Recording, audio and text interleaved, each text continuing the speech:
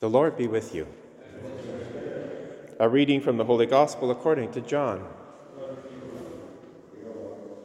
In the beginning was the Word, and the Word was with God, and the Word was God. He was in the beginning with God. All things came into being through him, and without him not one thing came into being. What has come into being in him was life, and the life was the light of all people. The light shines in the darkness, and the darkness did not overcome it. There was a man sent from God whose name was John. He came as a witness to testify to the light, so that all might believe through him. He himself was not the light, but he came to testify to the light. The true light, which enlightens everyone, was coming into the world. He was in the world, and the world came into being through him, yet the world did not know him. He came to what was his own, and his own people did not accept him.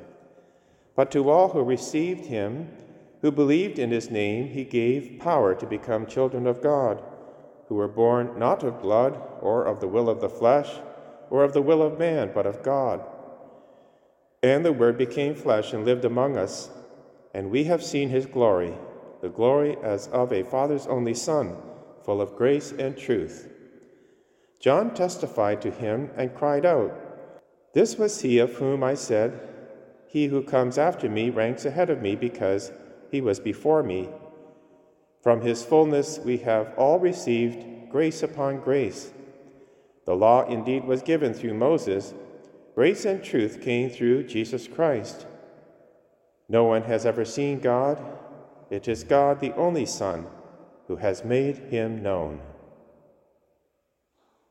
The Gospel of the Lord.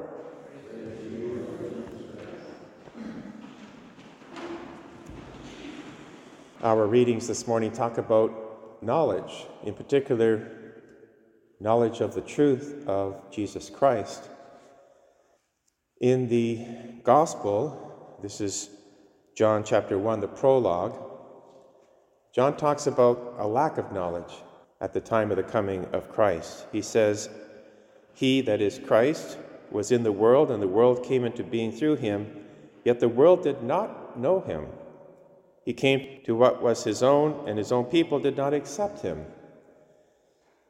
Now, why was that there was this lack of knowledge? Because there were many messianic prophecies in the Old Testament that predicted the coming of Christ at that time, the time that Christ actually came.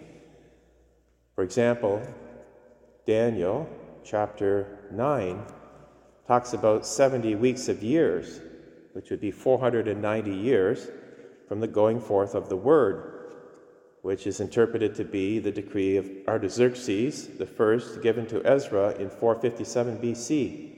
If you count 490 years from 457 BC forward, you're right at the time when the birth of the Messiah took place.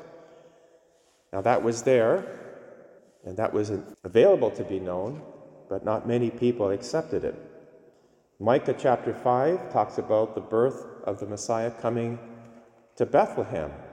That little unknown place of Bethlehem would be the birth of the Messiah. So we know the time, we know the place from these prophecies. And then we have many other prophecies in the Old Testament, like Balaam. He says, "I see him, but not yet. I beheld him, but not near. A star will come out of Jacob. A scepter will arise from Israel." Talking about the Messiah coming from Jacob, out of Israel. Isaiah chapter 11, "A shoot shall come up from the stump of Jesse, and from his roots a branch will bear fruit, and the Spirit of the Lord will rest upon him." So again, we have the time, we have the place of the coming of the Messiah. That knowledge was available, and yet, as John tells us, they did not know, or if they did know, they didn't accept it, his own people. What was the reason for that? John tells us in the first reading, in his first letter, chapter 2, verses 18 to 21. It's about the Antichrist. He says, "Children, it is the last hour. As you have heard that Antichrist is coming, so now many Antichrists have come." Past tense. So the Antichrist was there at the time of the birth of Christ.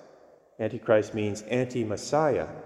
There was this darkness in the land among the people who either didn't know, refused to look or hear, or refused to accept because of that Antichrist spirit that was there at the time.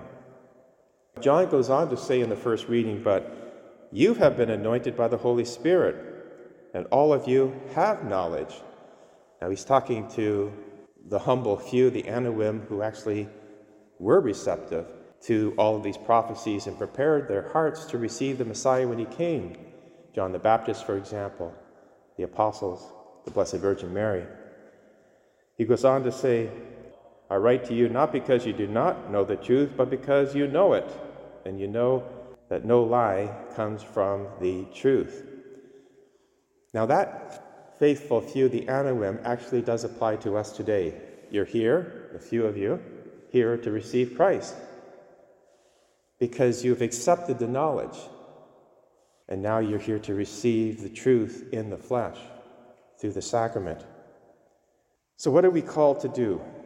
Well, in the prologue of John's Gospel, he talks about John the Baptist being a witness.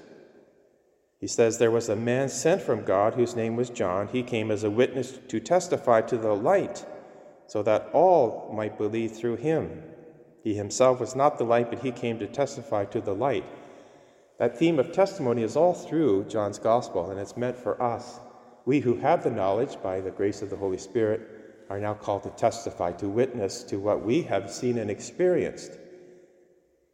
In the responsorial psalm, Psalm 96, for today's readings, we have this proclamation, again applying to us.